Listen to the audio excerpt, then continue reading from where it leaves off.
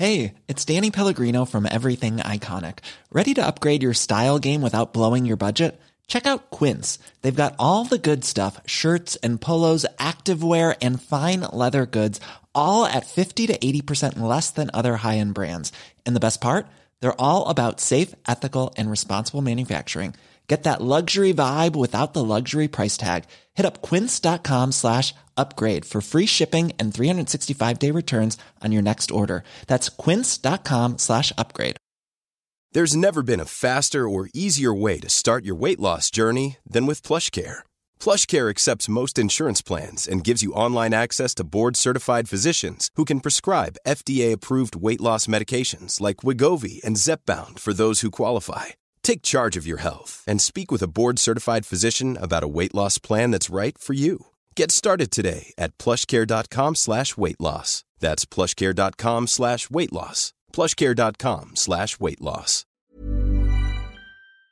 We acknowledge the traditional owners of the land on which this podcast is recorded. We pay our respects to their elders, past and present, and to Aboriginal elders emerging.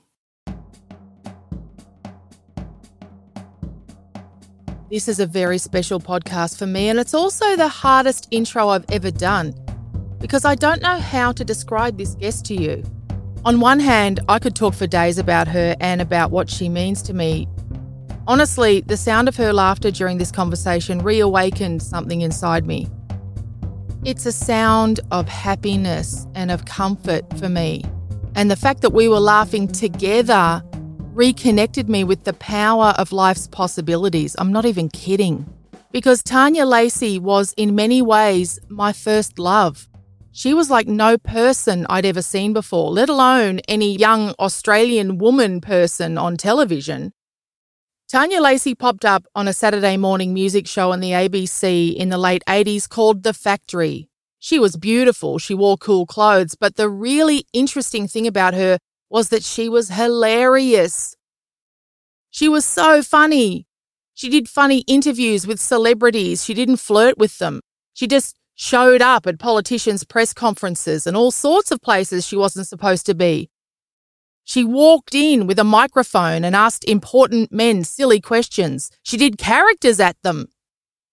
She made it all look effortless, like she was making it up as she went along, but of course, she was actually an incredibly disciplined, hard worker with a background in dance, of all things, who'd studied at the prestigious Victorian College of the Arts, or VCA. She even choreographed and danced in Kylie Minogue's first music video.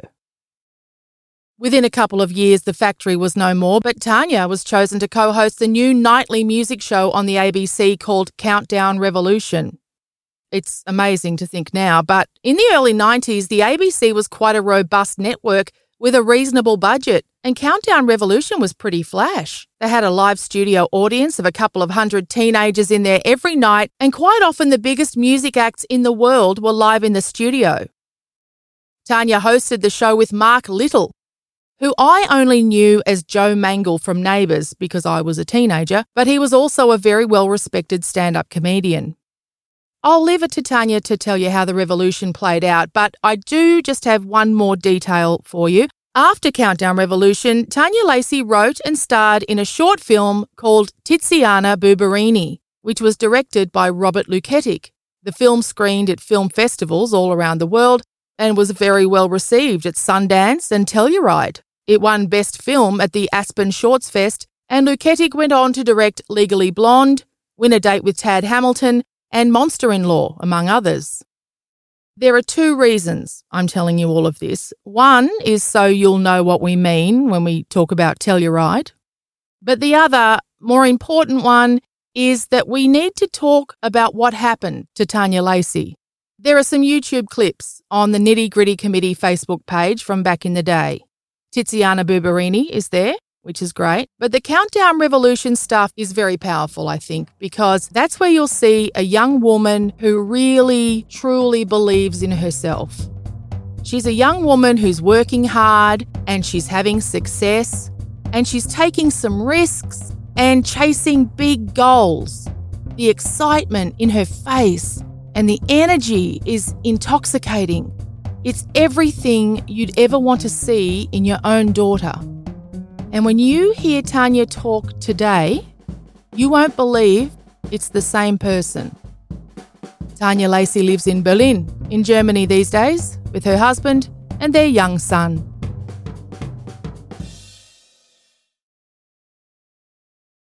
It's a lot of fun, this city, but it's also sometimes you're just like, no, Berlin, not today. Like many European countries, we've discovered that the people are very grumpy. I don't know if it's a hangover from the war, but I get into trouble every day here. Like I always think I used to get into trouble a lot in Australia, but at least it was for something important. But here it's like I get told off every day for something.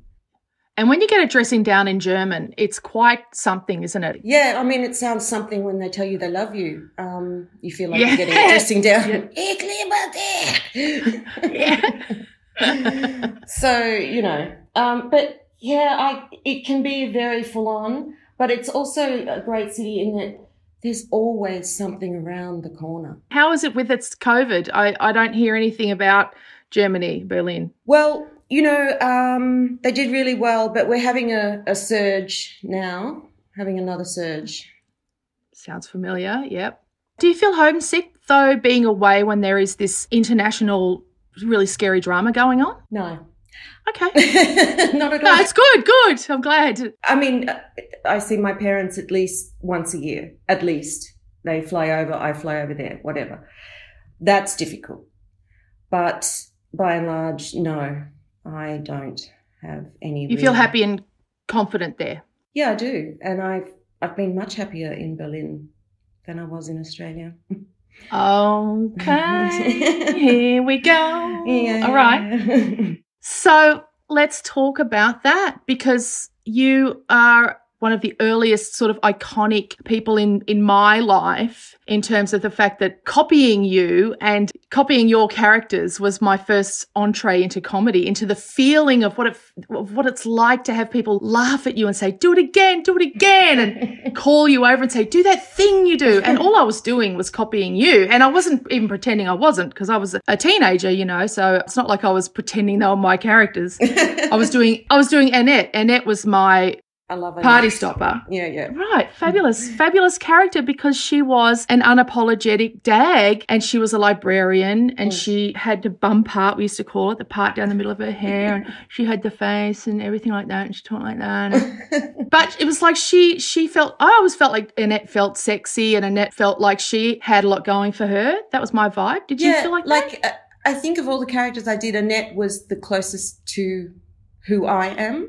As a person, not a, you know, performer, but as a person, because that's how I often felt. I often felt like I'm okay.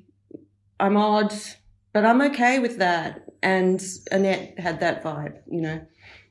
That's funny, because to me you looked very different to that, but what we look like and what we feel like are often different things, aren't they? They are. Because I thought you looked like the epitome of a really good-looking young woman whirling around a great city like Melbourne. So as a teenager, though, I was like, I relate to Annette because I've got greasy hair and I'm a bit of a dag and I don't have a boyfriend. Well, I had none of those things even as Tanya, but, you know, like my confidence has always been very low, my actual self-confidence and my belief in myself. Tanya Lacey was really a character, you know, like the camera rolled and I became that person. If I could have called her someone else, I would have called her Tracy Lacey and I would be Tanya Lacey. You know? Yeah. And so, I mean, it was definitely not me and how I felt. But I think that's with everyone. I don't think it's, you know, we all have an element of the imposter syndrome and I don't think it's unusual. No, but a lot of people then will say, well, then how could you be on television? And Osher Günsberg says, I think he puts it really well, where he says, because he says he's a crushing introvert and he's very, very shy. And he says, well, the thing is, though, that when I'm on television or I'm on stage, it's like nobody can get at me. It's like that's where I'm ultimately left alone, actually. Yeah. No, I get that. Can you relate to that? And I think that it does seem strange to be talking about yourself as not having a huge amount of self-confidence when you're out there doing this stuff that's so out there and so rebellious. But, you know, that's what it was for me. And it probably saved me for a long time. You're also a dancer. How much of your lack of self-confidence comes from dance? Oh, that's a big one. Well, I mean, a lot of it, there was a lot of childhood trauma, so there was that. But also, you know, the ballet world is incredibly cruel. I don't know if they'd get away with things that they did back then. And I trained at the Victorian College of the Arts, which is, you know, it's highly competitive to get into. And then you're in there and it's like, right, we're going to break you down and rebuild you. I mean, every day someone was thrown out of class for something. I was thrown out of class one day because the teacher couldn't bear to look at me because I had muscles like a bodybuilder. Get out. I just can't bear to look at you. God. Oh, God. So, you know, like there are a lot of body issues, and certainly I didn't have the body to be a ballet dancer, but I had God-given talent. That was difficult because it was like people were willing me to just, you know, be more anorexic. Please, you know, you might get away with it if you're just really super thin. But yeah, that's not my body type. But you fought through all of that. You fought through that. You were the one who ended up on television because your personality and your charisma, and most ballerinas are blank slates. They kind of have to be. And you know what? I never fitted into that world because of that very reason. Because when I was at VCI, a drunk teacher dropped me and I snapped the bottom half of my leg from the top half. And that was pretty much the end of classical ballet training. But it was like the universe was going, don't you see? You don't belong here. Okay, I have to bash you over the head. Okay, I have to break your leg, you know.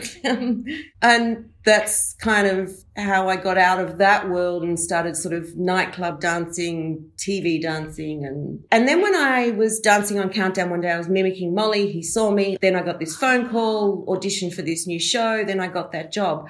But they were like pushing me into this, you know, be a serious reporter. Kind of. This was the factory. Yeah, youth reporter, you know. And I just couldn't do anything to the camera keeping a straight face because that was just like the more serious I had to be, the more ridiculous it seemed. So I just started writing stuff and handing it to the directors and saying, how about we do this? And it just sort of grew from there. And also, I was a woman on television. They didn't care about me. It was 1988. You know, they didn't care about me. They cared about the two male hosts who were getting paid 4 times the amount of money I was. You know, I was just meant to be, you know, like over there in the corner. And so because they were ignoring me and I had a great director, it just got more and more wild. And suddenly before I knew it, people were talking about me. And before they knew it, people were talking about me. And it was like, we've created a monster. We didn't see it coming. You know? Yeah. You were absolutely the star of the show and your characters. And you had those really bizarre, eclectic interests like your Nana Mouskouri obsession and things like that. I mean, I didn't know anything about Nana Mouskouri until you came along. I loved Nana Mouskouri because I read a quote from her when I was quite young, you know, maybe 18 or something. And it was something about how the record companies had tried to get her to get rid of the glasses and all that stuff. And she stood her ground and she was like, no, this is me. If you can't handle how I look, you don't deserve to hear my voice, you know? And that's why I became obsessed with her because I was like, that's a lady. But all my friends and I dressed up as Nana Mouskouri one day at school. And again, the teachers were like, why? Where is this coming from? That's hilarious. It's like this underground club, you know? Then there was the gay Mardi Gras and there was a float of Nana Mouskouris. You know, it was like it became a thing. And I remember then when like all those handsome guys would come on the show, like Bros or whoever, and you just weren't into it. You weren't, you know? Yeah, like there were girls that would be crying and I'd just be like, what is wrong with you? Yeah. Girls, come on. You're a cool role model. And even Kylie Minogue, to be honest, I was one of those girls because of my age group where I thought she was a bit lame when she started singing. But you choreographed the Locomotion video. And so for me, that gave her a bit of cachet. I thought, well, you know, instant street cred. No, I have to say that Kylie, when I first met Kylie, she was a very different person. She hadn't been corrupted yet. She was a very suburban girl, and she admitted herself. And I mean, we even turned up to the clip dressed better than what they put us in. You know, we were cooler than what they let us be. I know that sounds horrible, but it's true. And it was kind of like, you know, then Kylie was exposed to London and Nick Cave and, you know, her world grew and she grew with it. Oh, yeah. I remember doing a show at Nunawading where they make Neighbours. I don't think they even do it there anymore.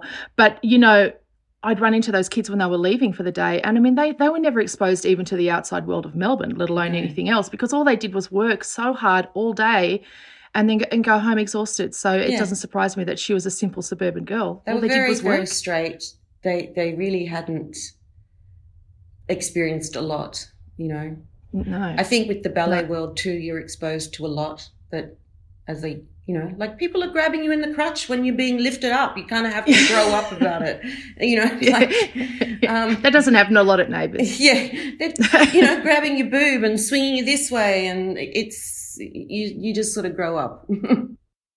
So how are you psychologically coping with all of this at the time? Are you feeling, is it making you happy? Are you feeling happier? Are you growing into yourself? When I say it saved me, I really mean that, you know, it's only in retrospect that I see this, because my life was so full and I became famous. Yeah. Any of the trauma that I had suffered and the depression and everything that went along with that kind of disappeared, because I was being filled up by people telling me I was fantastic. And, you know, people cheering me on all the time. And so any psychological issues that I had were able to just disappear, really. And I just kept going forward. And it was the same with ballet prior to that. You know, like to be a dancer, you have to be mildly obsessive. You know, you can't survive in that world without being obsessive, because that's what it takes. And it was the same with the work I was doing on television. So these things kind of kept all my problems at bay, you know, like they. But it sounds like the television stuff was more rewarding in that it sounds like you weren't being told, for example, to get out of people's sight because they couldn't stand to look at you. No, that didn't happen. But there was a lot of, like I said, I was a woman in television in the 80s doing my own thing.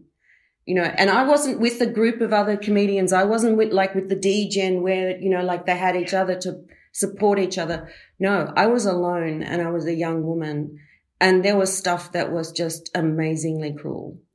And, you know, to say that I was taken advantage of, not sexually, I mean just professionally, would be an understatement. Like what? It's just that thing that, you know, men feel that they can say this stuff to you, like not even people in power, just men in general feel that they can say things to you that they wouldn't get away with saying to a man. Or, you know, that feeling too that, you know, instances where I did stand up for myself and I would just be yelled at. You know, I'm holding the phone 2 meters from my ear and still perfectly hearing what they're shouting at me, because I dared to question about a choice they made about something that I'd done. You know, like, why did we cut that early? I just need to know. You know, it was abusive in that way. Yeah. And I didn't even realize it was abusive. It's only been recently that I've kind of gone, oh, that was abuse? Oh, that was because I was a woman? I thought it was because I was shit. You know, like no, I thought it was because I was no good at what I do, that I deserved that treatment. And the more they did it, the more rebellious I became on screen too. The more it's like, you know, oh, okay, yeah, right, that's fine, because I'll just do this now.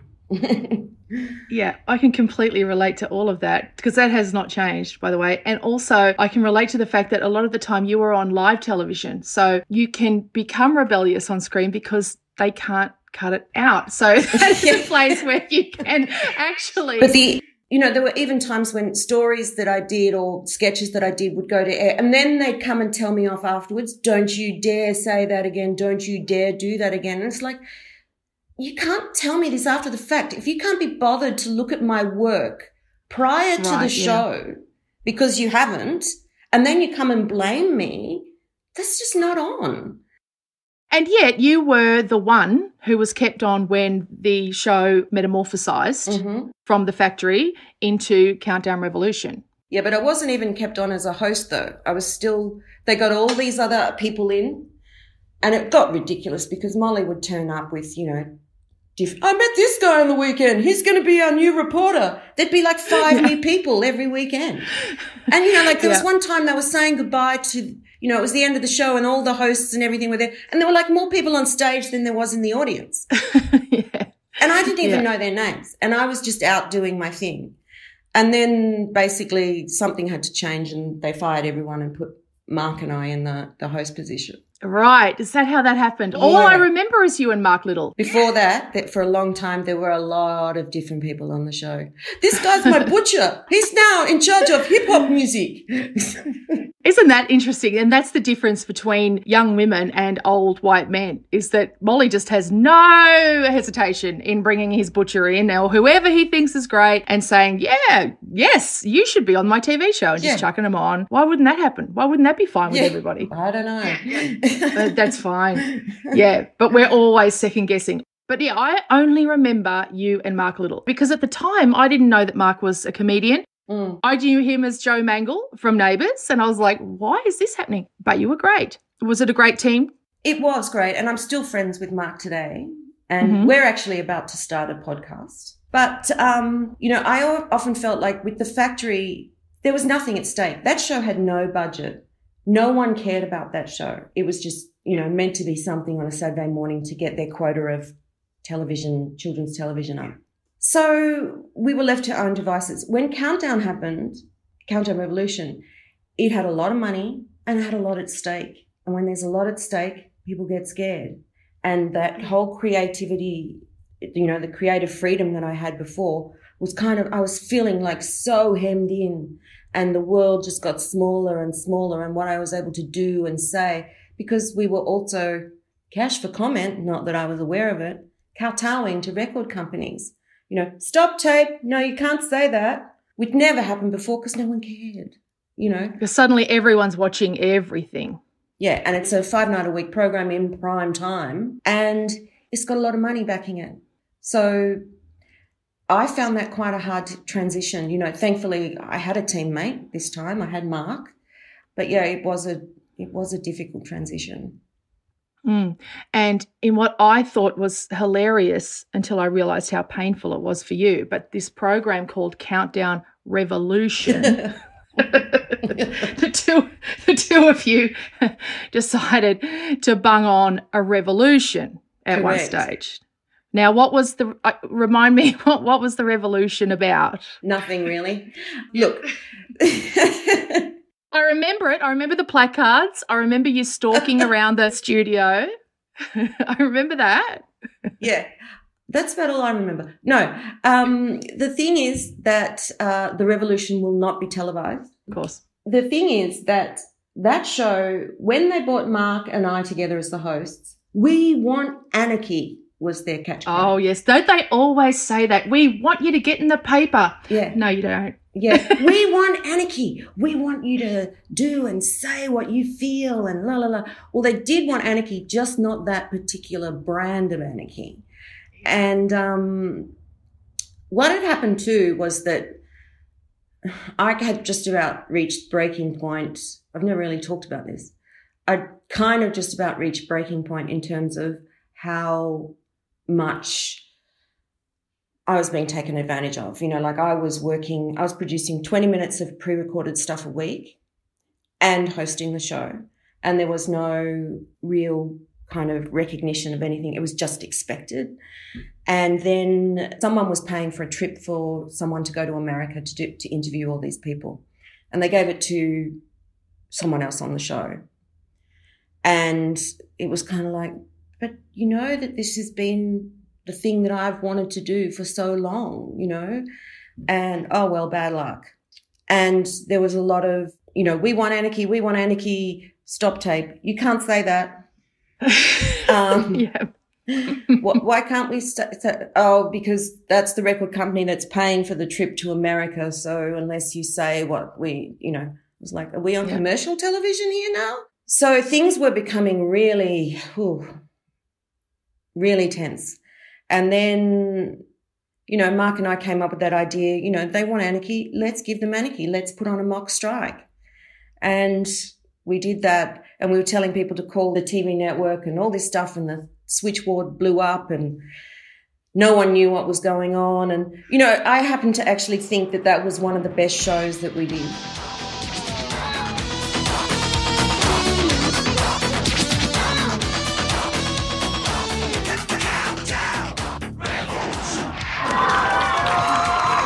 Yes, revolutionaries!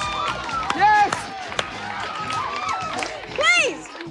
Revolutionaries, if we can have a little bit of quiet, please.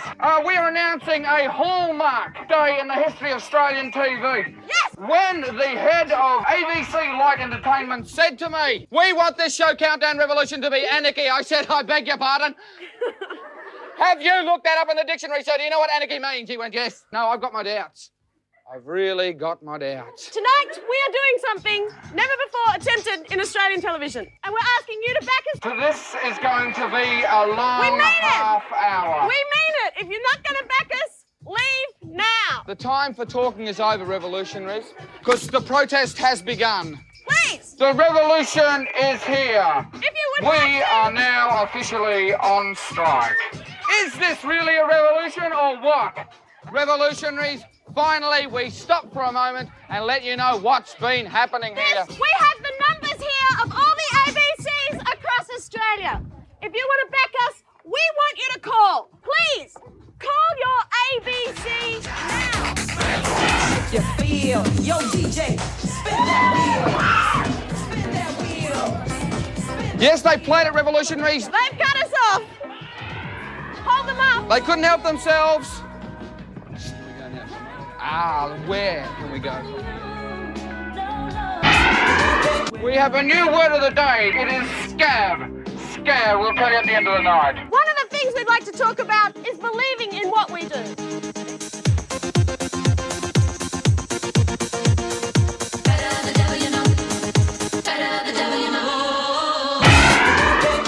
Yes, revolutionaries, it's happening in here. What? We have to get things off our chest.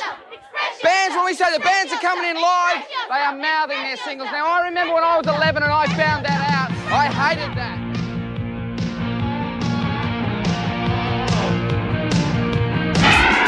We have 25 seconds, revolutionaries, and we're up the air. They're going to cut us off, okay? But what we're saying is we are being asked to say a lot of things on this program that we don't believe. Finally, we're coming and showing you behind the scenes. We cannot do it anymore, revolutionaries. This is not a revolutionary program. New Kids on the Block, great. You like them? So, we play them. New Kids. Yes, but how can you believe what we're saying when we don't believe We don't have it? to pretend anymore. Step by step, ooh baby, gonna get to you. We put it on the line, revolutionaries. We put it on the line. If you support us, phone your ABC now. I want my ABC to be real. No one else will ever do. Step by step. It was like the most dynamic show we did, and it was the show that ended it. It was exactly the show they wanted but didn't want. They really did cancel you after that show. Well, I found out later that they were actually going to axe the show. People thought that I'd heard that, and that I was chucking a tanty because they were going to axe the show. We had no idea that it was going to be axed. But then, because we did that, Michael Shrimpton, who was head of Arts and Ant at that point, decided, no, we will keep it going. And people were saying, look, just drop it. It's just such a dead horse now. And he was like, no. And they kept it going for a couple more months. But yeah, I didn't know it was going to be axed. People thought that I did know, people at the network, and that I was just throwing a little hissy fit. It's such an easy narrative, isn't it? That the woman throws a hissy fit when she gets bad news. Yeah, there was a lot going on. There was a lot of stuff that was going on that I wasn't aware of. Just how much control the show was allowing to commercial investors, I wasn't aware of. We were really mouthpieces in Cash for Comment prior to Cash for Comment scandal. And that didn't sit well for me. But, I paid dearly for that episode. You know, I still feel like I'm being punished. I still feel like the bulk of my reputation is based on that one incident. Oh, she's difficult because she got fired is, you know, still a thing. It's really quite sad. If I knew that this was going to be the price, I wouldn't have done it. I really wouldn't have. It destroyed me. It really did. And I went from having a very successful career to just persona non gratis. It was awful. And, you know, I went from very famous to nothing. And I was so depressed. I didn't know what depression was then. I was so depressed. I remember one day I was just so bored, I just went out and washed my car. Like, that's all I could think to do. Like, and eventually that led to me trying to, you know, suddenly I was on my own. But I have to stop you and say you are so fucking camp that even in describing the depths of your depression, that is the campest description I've ever heard in my life. Michelle, I was so low. I went out and washed my car. Oh my God, that is brilliant. I can only say how sorry I am telling you that you washed your car that day. I know, it was that is horrible. Dark times. Oh God, as long as I can still see the words wash me on the back of my car, I know I'm okay. And yes, that's right. Because of you. Thank you. So, you know, suddenly I was on my own with nothing to do and no fame filling me up, if you like, and I needed something to fill me up, and I turned to drugs and alcohol. Did you? Yeah. Well, I mean, at the moment, I don't know about how Germany's holding up, but God, everyone in Australia's drinking and drugging as well. I mean, you know, it is what we do. And had you been much of a drinker and stuff before that? I'd always, you know, been a bit of a drinker, but, you know, what was great about taking heroin was that it stopped me drinking. Yeah. It's hard to drink when you're face first in the carpet. Yeah. And then I didn't realise I had a drug problem until one night this mosquito bit me and just sort of sucked up my blood, and then it flew over and stole my TV. And yeah. And that's when I realised, you know, I've got a problem. And then it washed the car and you thought, oh, fuck. It was out there washing. I'm so sorry for you, mosquito. Wow. So, yeah, no, I did rehab. That was one of the other things I did. I did rehab before that was cool too. In fact, when I did rehab, people didn't know what rehab was. I'd say, oh, I'm going to rehab, and people were like, what's rehab? Like, it wasn't a kind of part of our lingo. Yeah. You know? How long did you do? I was in there for a couple of months, and then I finally got clean and sober. And then I decided I could drink. No, couldn't drink. So basically, I have not had a drink now for 18 years. I have not taken drugs for 18 years. Congratulations. So that's, you know, yeah, it's pretty good. It is really good. Yeah, it's amazing. And you know what? I love it. I love being clear-headed, and I love waking up and sort of not going, oh, God, I made a dick of myself last night. I don't miss it. I mean, I did at first. It was a long struggle for many, many years. You know, there's still the yearning, but I don't have the yearning anymore. I really don't. It sounds as though you do still have the pain, though, of that career moment. After that, I wrote so many things, and I wrote this great series. I was in development with the ABC for a couple of years, and then they finally went, no. God, that can take up a lot of time too, can't it? Yeah, and it's like, you know, and I'm tied up to a contract that says I can't take it anywhere for the next 5 years, and like... When did Tiziana Bubarini enter your mind, enter your consciousness? She, to me, almost had an Annette quality about her as well. Because it essentially was. And really? Yeah, great. Okay, before we start this story, I think I need a cigarette. Hang on. Absolutely, take a break. Yeah, you go for it. Right. Okay, cool. I'll just pause the recording I've got a coffee. Get whatever you need, darling. Yeah. Bye. Yep.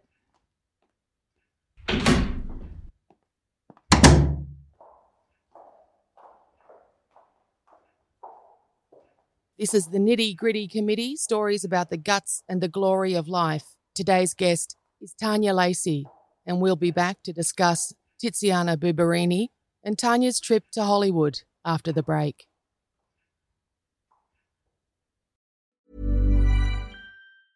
It's that time of the year. Your vacation is coming up. You can already hear the beach waves, feel the warm breeze, relax, and think about work. You really, really want it all to work out while you're away.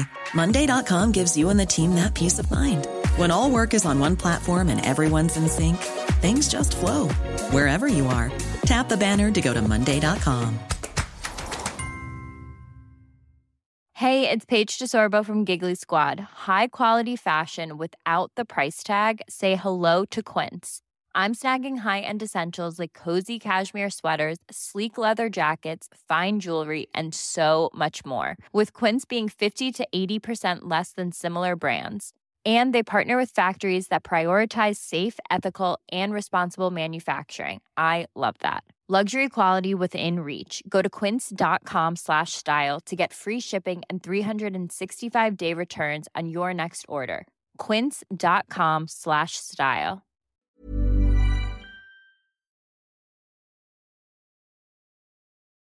I first started writing Tiziana Bubarini. You'll notice that I said I started writing Tiziana Bubarini as a half-hour sitcom musical set in a supermarket.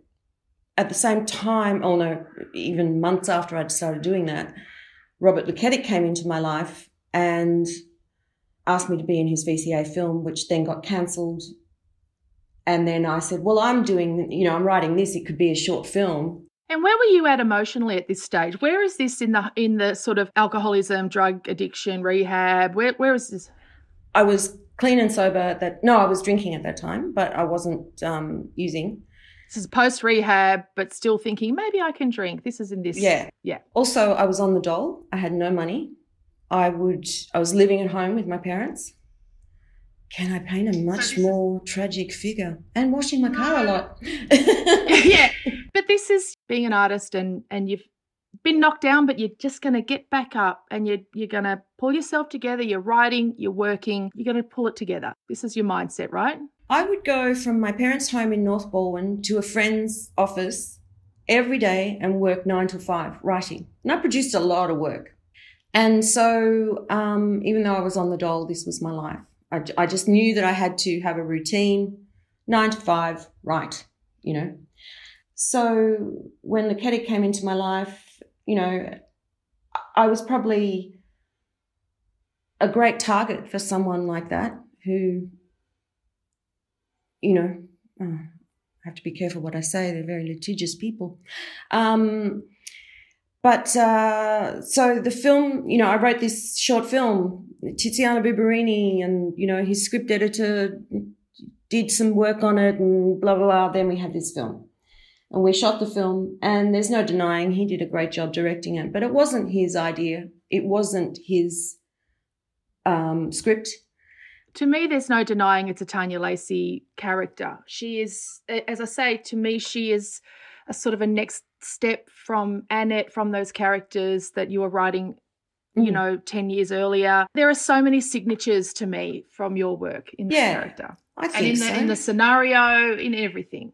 Yeah, I think so. When I went to the screening, his name was on it as the writer. And I questioned him about it, but I didn't really follow through because I thought, it's a VCA short film. I didn't know that it was about to become the most watched short film in the world that won Telluride and, so many other prizes. And he got a 3-picture deal with Miramax on the strength of that short film. And the idea was that it would be made into a feature. And I said, well, did you tell them where it came from? No, I will give you the lead role if we just keep this under wraps. Because you had played the lead role in the short film. Yeah. Before we go on, can you tell us about Tiziana Bubarini? Who is she? She is, again, just someone very close to me, you know, like just that feeling of being the odd one out, the ugly duckling. And I don't think these are very original feelings. These are feelings that a lot of people have, you know, like at some point in our lives, we all feel like that. And I also love the idea of, because I did it myself, of just breaking into fantasy, you know, like I'm in trouble, I feel shit, I'm going to sing, you know. She was me, she was Nana, she was Annette, she was a lot of things. She was a checkout chick with a mustache. She was. And, I mean, it's a fairly lame premise, if you will, of like, oh, and now your moustache is gone and you're beautiful. But it wasn't really about that for me. It was about the fantasy of like, imagine if you could just burst into song. Ladies and gentlemen, let me remind you of Franklin's trading policy. We will provide a wide range of products at constantly lower... Anyway, you should see her dress. It's so beautiful. Leg of mutton sleeves. It just comes down really beautiful at the front. Oh, pretty. Did you manage to lose any weight? I'm going to wear my hair up for the wedding. Just in individual cheekbones, like all up around.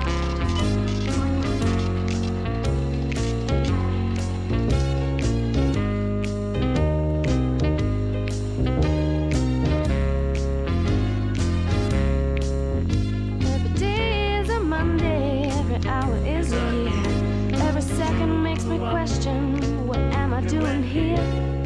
In the end, I just pretend. How are you? All I can think about is getting my dues. If there's someone for everyone, I must be at the back of the queue.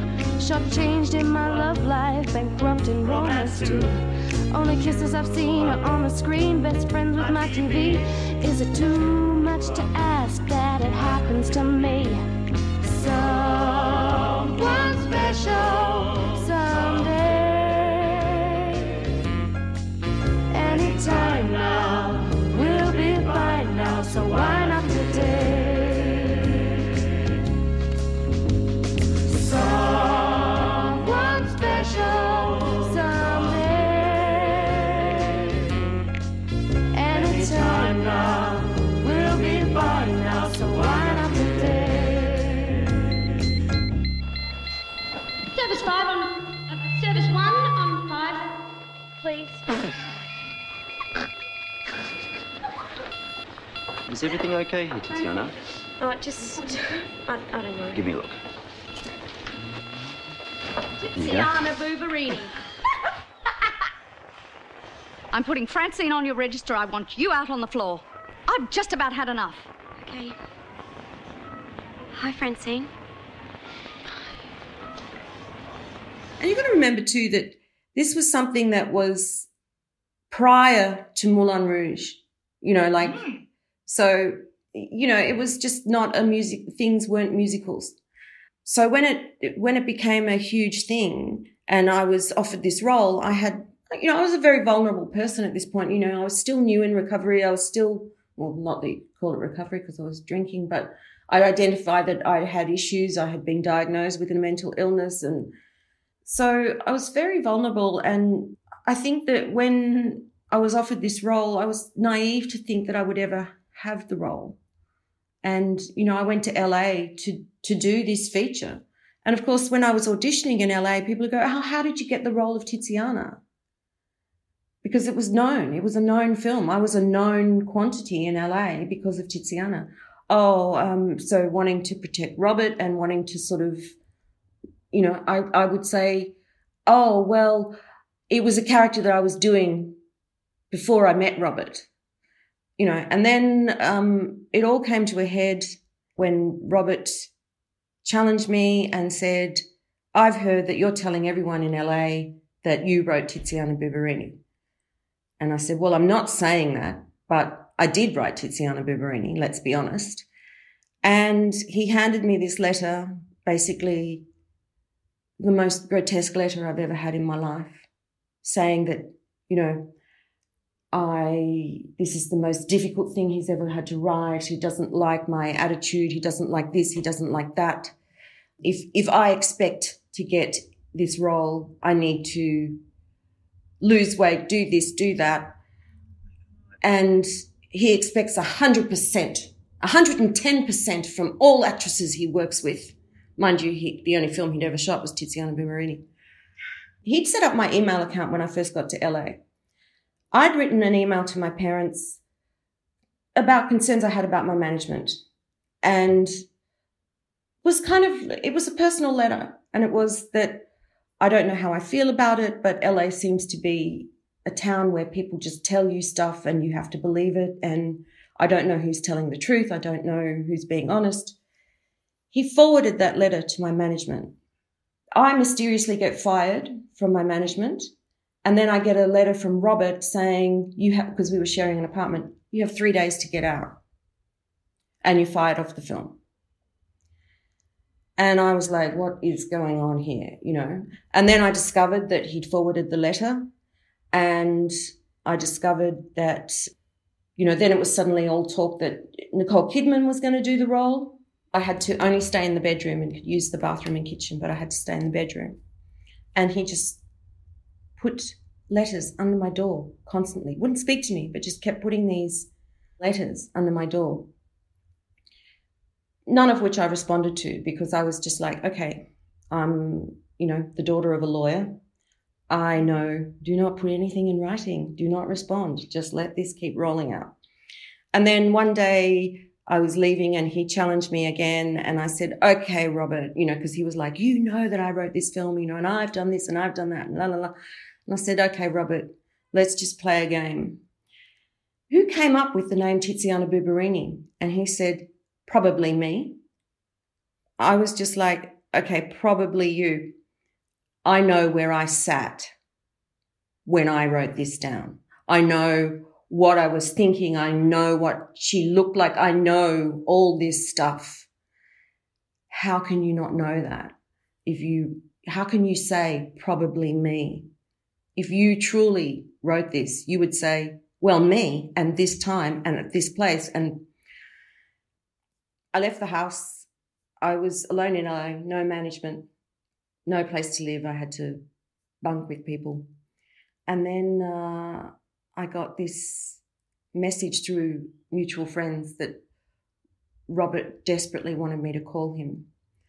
And I called him, and I listened to what he had to say, which was along the lines of, I never knew that they weren't going to give you the role, and I'm devastated. And the call wasn't anything but a plea to just keep lying for him. I will lose my degree at VCA if you go public with this. I will lose my deal with Miramax. You know, so essentially he was asking me to protect him. And I remember saying to him, I know that you sent that email to my management. And he said, you don't think that that was an accident, you know? And I by this stage, you know, and I said, it's over, Robert. I'm getting a lawyer.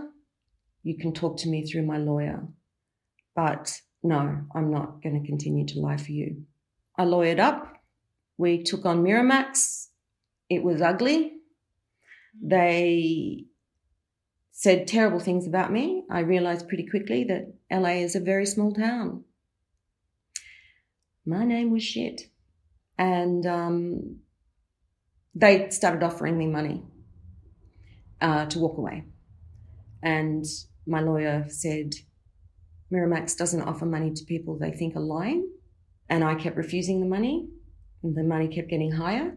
My stance was, you don't get it.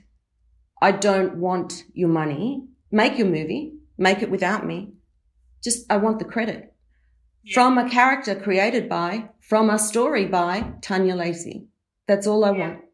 But they wouldn't give that to me because Robert wouldn't hand that over. So there's still a claim on the film. It's gone nowhere, and it's my claim. And they won't make it while I have a claim on it, because... So that's why the film was never made? Yeah, because if they do, I can then sue them again. So you never settled? You never took the money? No, I never took the money. It wasn't about the money.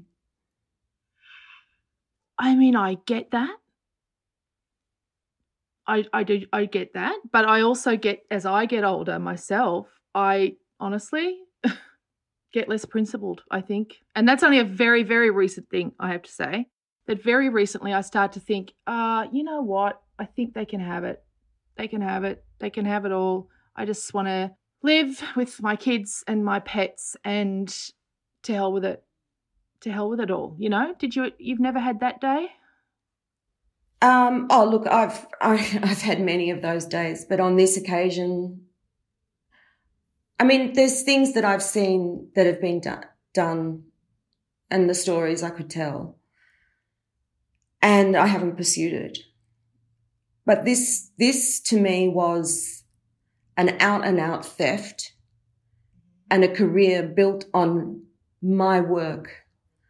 Robert then got Legally Blonde and directed that and became the Golden Boy. So, of course, I looked like a fucking idiot. The timing was so bad for me, you know, because he went on to direct a huge hit.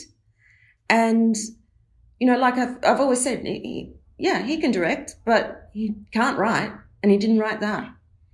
And he was afforded the opportunities he was afforded because of my work, which so many times I've let it go by when things have been taken or whatever. But, you know, I was poor and I just couldn't let this slip by. I just couldn't this time. You know, this was a great piece of work. It's probably the greatest piece of work I've written, and I have not got my credit on it. How did you recover from that? I mean emotionally. Well, you know, like there's been several big events in my life going back to the accident, okay? To the accident at VCA. Yeah, like that's something that you never recover from. That's like being in a massive car accident and the person next to you dies. A part of you dies with something like that. When you've gone, I'm going to be a ballerina and I've been given talent and I'm going to do this, and then all the signs lead to you getting into the VCA, you can do this, you know. And then it's taken and you think, why? You know. So I don't think I've ever recovered from that, but I'm at home with it because I know that that's the kind of event that very few people can ever reconcile. You know, there is always going to be that why. Why me that day? And with Tiziana, it's a similar kind of thing. What's changed for me, though, with Tiziana is that women are being heard now. You know, when I was there pounding on doors going, no, I wrote this, I was just a fucking idiot, or as Miramax called me, a gold digger trying to make money off Robert Luketic's back. Then they'd offered me hundreds of thousands of dollars. Here, have hundreds of thousands of dollars. I don't want your money. I want the credit. What's changed is the world's changed, that I can talk about this now and be believed, and people will see it for what it is, which was abuse. It sounded like I was crazy, but this is what abuse is. This is what happens to people who are psychologically abused. I suffered, I had nightmares, I had PTSD. It was devastating. It was just devastating. And very hard to think about rebuilding again. Yeah. You had already completely rebuilt twice by this stage. What did you think about doing after the Tiziana battle and you were back in Australia, I guess? Did you come back to Australia after all of that? I mean, I met my husband in LA and he came with me to Australia. Thank God I had him. I mean, seriously, thank God I had him. He went through this whole thing with me. He saw what was happening.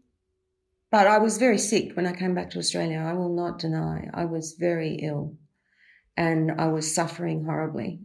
I started writing again, though. It's always come back to that. I just start writing, and I started writing and I got some funding for a film, and then I was spotted by someone and I worked in writing children's TV. And, you know, writing for me was a great thing at this point because I couldn't be in public. Then I had my beautiful son and, you know, and we became a little family, our little unit. And I got better because I had this beautiful bubble that I lived in with my husband and my son. And I felt personally happy. Professionally, I just kind of was like, okay, we're not going to worry about that right now. This is what's important. Yeah, not as important. Yeah. Can I ask about your mental illness? Do you ever talk about or disclose what it is specifically, or do you have a diagnosis? I was diagnosed with borderline personality disorder. Mm-hmm. And at the time when I was diagnosed, this was prior to my son's birth, I was very sick and acted out with all the diagnosis that comes with borderline. Now I'm at a point where I don't act out. There's no more slashing. There's no more, extreme rage, extreme joy, all those kinds of things. I don't have the kind of acting out. What I do have still is that I feel too deeply, and which is a big part of borderline.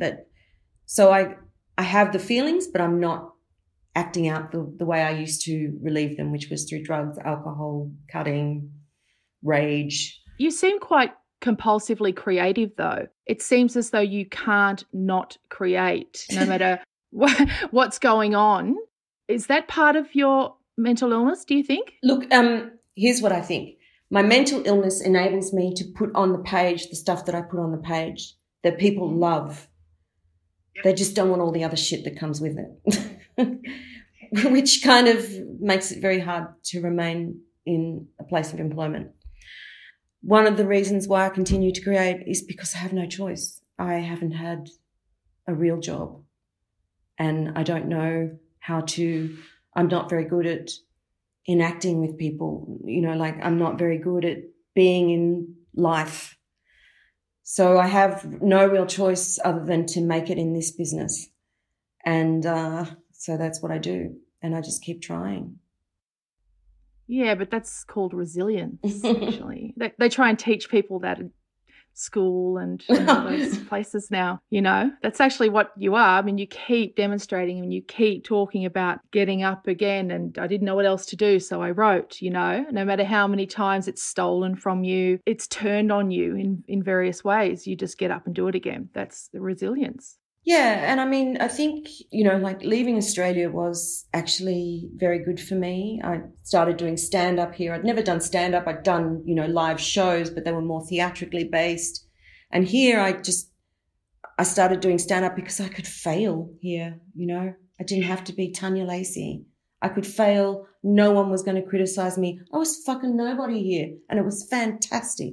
And that eventually built up my confidence. I began to see I was funny again. And, if I look back on everything that I've done, that's always been the case. I was so happy when I was on TV that I was making people laugh. It made me so joyful to just go, I'm really actually helping people, it's making a difference to some people. Women are seeing me and going, oh, I want to do that, That's what you gave me, and you gave me that joy. You taught me that joy. Not only that, you gave me the material, because I just copied you. So, yes, at 14 and 15, you gifted me that.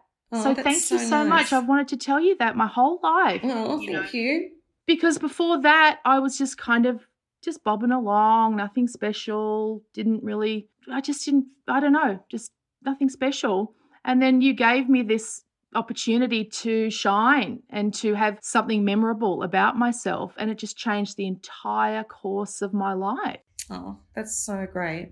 Thank you. Yeah, it is great. Thank you. Thank you for Annette and for Tiziana Berberini. It's funny, I was doing an interview with Amanda Keller, and she said something that's really stuck with me, and she said, you were doing all this stuff before The Chaser, before before The Clever Men.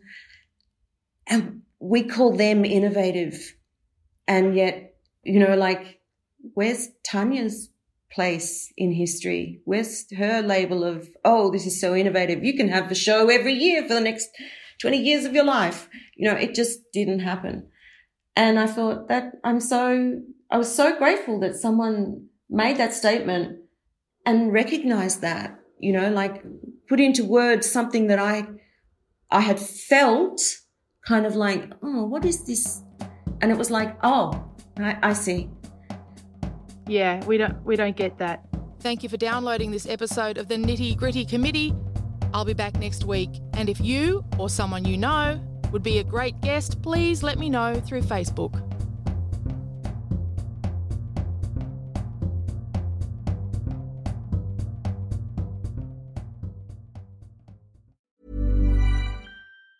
Even on a budget, quality is non-negotiable. That's why Quince is the place to score high-end essentials at 50 to 80% less than similar brands. Get your hands on buttery soft cashmere sweaters from just $60, Italian leather jackets, and so much more. And the best part about Quince, they exclusively partner with factories committed to safe, ethical, and responsible manufacturing. Elevate your style without the elevated price tag with Quince. Go to quince.com/upgrade for free shipping and 365-day returns.